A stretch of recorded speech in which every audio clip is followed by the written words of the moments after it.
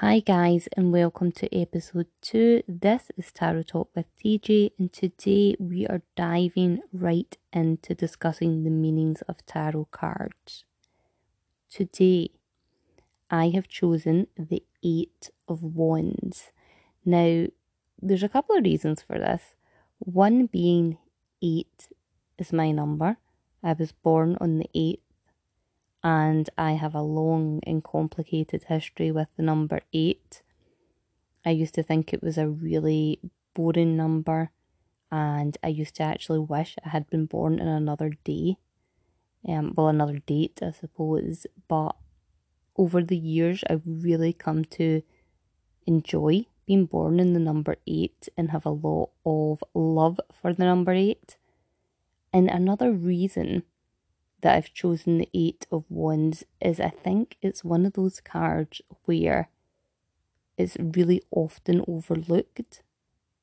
And the reason being is that the imagery is generally quite plain. So we're going to talk about this in a moment. If you would prefer to see the video version of this podcast and this discussion, then please jump over to the YouTube channel, Peacock v Phoenix, or just search Tarot Talk with TJ and the videos should appear in YouTube. I mean, you guys know how to search, I'm sure. So, not a problem. Now, the 8 of Wands. To describe the 8 of Wands to anyone listening who's never seen it, I'm describing the Rider-Waite version. Now, a simple Google search and a click in images will show you the Rider-Waite version of the 8 of Wands. But to give you some basic imagery, it's a plain background with a castle in the distance, on a hill, a river, some land with a couple of trees, and 8 wands, which are more like sticks within the Rider-Waite tarot deck, and they are propelling through the sky. They have been thrown or have fallen, and they're perfectly parallel. And they've been thrown through the sky or have fallen through the sky. We don't know where they've came from. We don't know where they're going to land. But that is the 8 of Wands. Now the deck that I'm actually using today is the Rider-Waite deck, but is the Christmas version that was released by Tarot Collectibles. So my wands have some snow. The background is purple with snowdrops falling down. And in Roman numerals, it's written 8 at the top to signify the 8 of Wands. So the 8 of Wands is obviously from the Wands suit, which can signify energy, creativity, enthusiasm. And the 8 of Wands, the 8 in particular, relates to that balance that comes after the 7. Any problems that were in the 7 of Wands have been resolved. And when this card is upright, it is telling you that a dynamic and exciting time is here.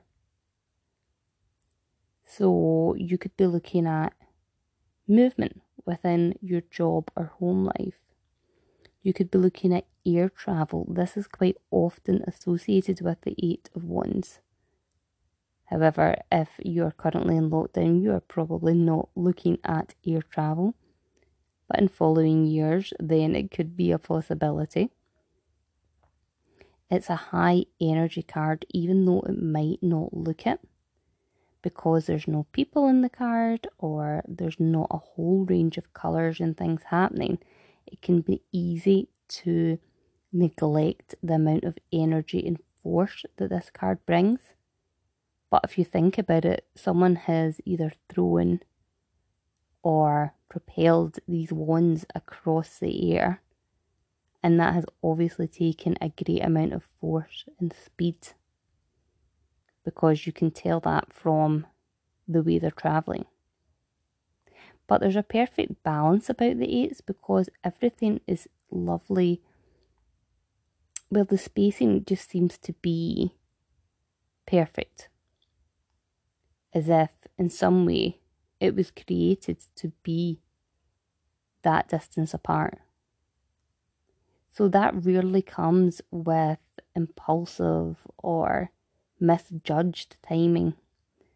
So this is a moment that has likely been building, but has came into your life quickly and with a great amount of force. So in love, you may have met someone and things are moving really quickly, far quicker than what you imagined they would move. If you're in a relationship, this could mean you are moving into a new house together, or there's a baby on the way, an engagement. Things are moving quickly. You're building trust. You're moving in a really positive direction, but at a really quick speed compared to what you may have previously been. If it's in work, you could be changing positions. You could be getting a promotion. You could be asked to do something new. But again, there's going to be a lot of speed behind this change. And you are going to have the energy to complete these tasks. And you can harness that energy for success. What I would encourage anyone to do who's starting a new task, whether it be at work or at home, where you feel you're going to be really productive because you have all the energy of the Eight of Wands, finish any projects that you need to complete first. Yes, this is a boring part of life, but it's really important that you finish what you need to finish first before you jump to the next task, or else the success is not going to be long lasting. So we'll take that advice if you wish, but it is good advice. So that's the upright version of the Eight of Wands. Now reversed, this card brings frustration and delays. It can signify a need to slow down before you make some pretty poor decisions. Also, if you draw this card reversed, be aware of hyper focusing on things and then being blinded to the rest.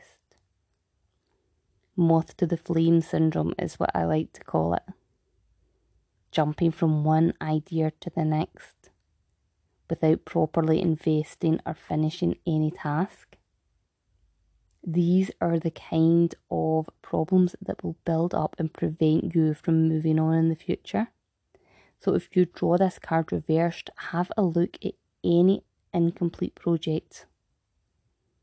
Have a look at your behaviour and your tendency to obsess over one thing that you want and neglect the rest. You might be jealous in love if you draw this card reversed. Maybe other relationships around about you seem to be moving at a quicker pace.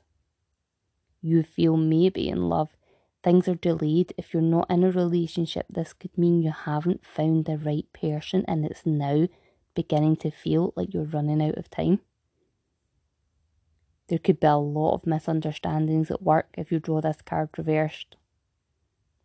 Things do not align because of the way you are maybe communicating or being understood.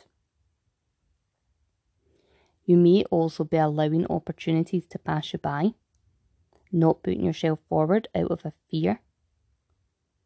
And this is ultimately going to prevent you from furthering your career and interests. So this card, the Eight of Wands, gives a really good picture, either upright or reversed, of an amount of energy.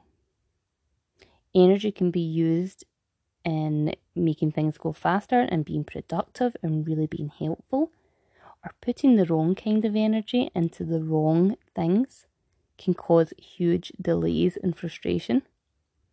Putting energy into being jealous or focusing on things that are not going to serve you or that you're unable to complete are only going to cause dismay later on. So if you have drawn the Eight of Wands, think carefully about how you want to use this dynamic and enthusiastic card. Make sure you're using it to benefit you and to help you achieve what you want to achieve. So that's a little bit of a basic summary of what the Eight of Wands is. Now, deck to deck, this card can change.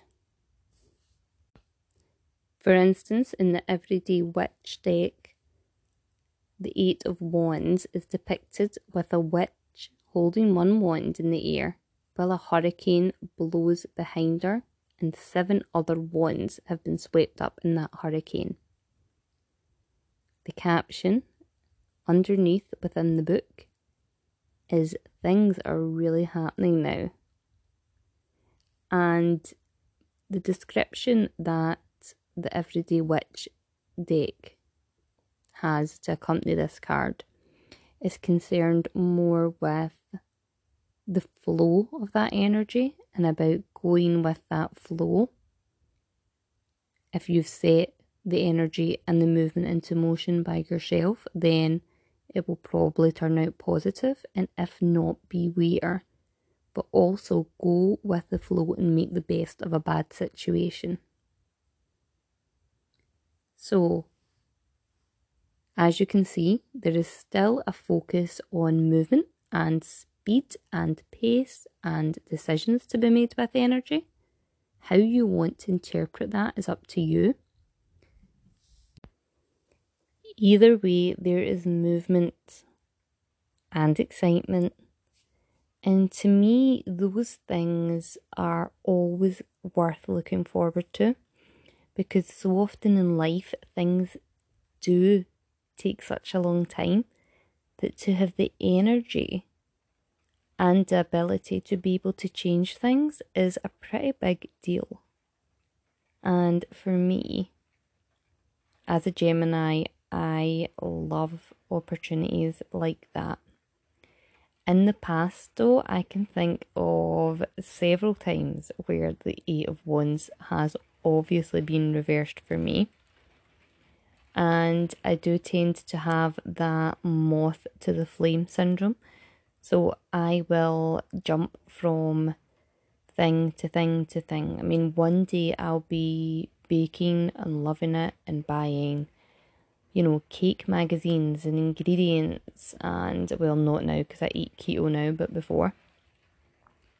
Then the next day I would be doing hand lettering and pen pal letters and just be obsessed with the idea of creating these really aesthetically pleasing letters with perfectly themed things to add in, whether it be stickers or pen colours or stamps. And then by the end of the week, I'd be learning guitar, and that would be forgotten about the following week when I moved on to something else. And although that's what keeps me interested as a Gemini, I need to have so many different things in place, or else I become so bored.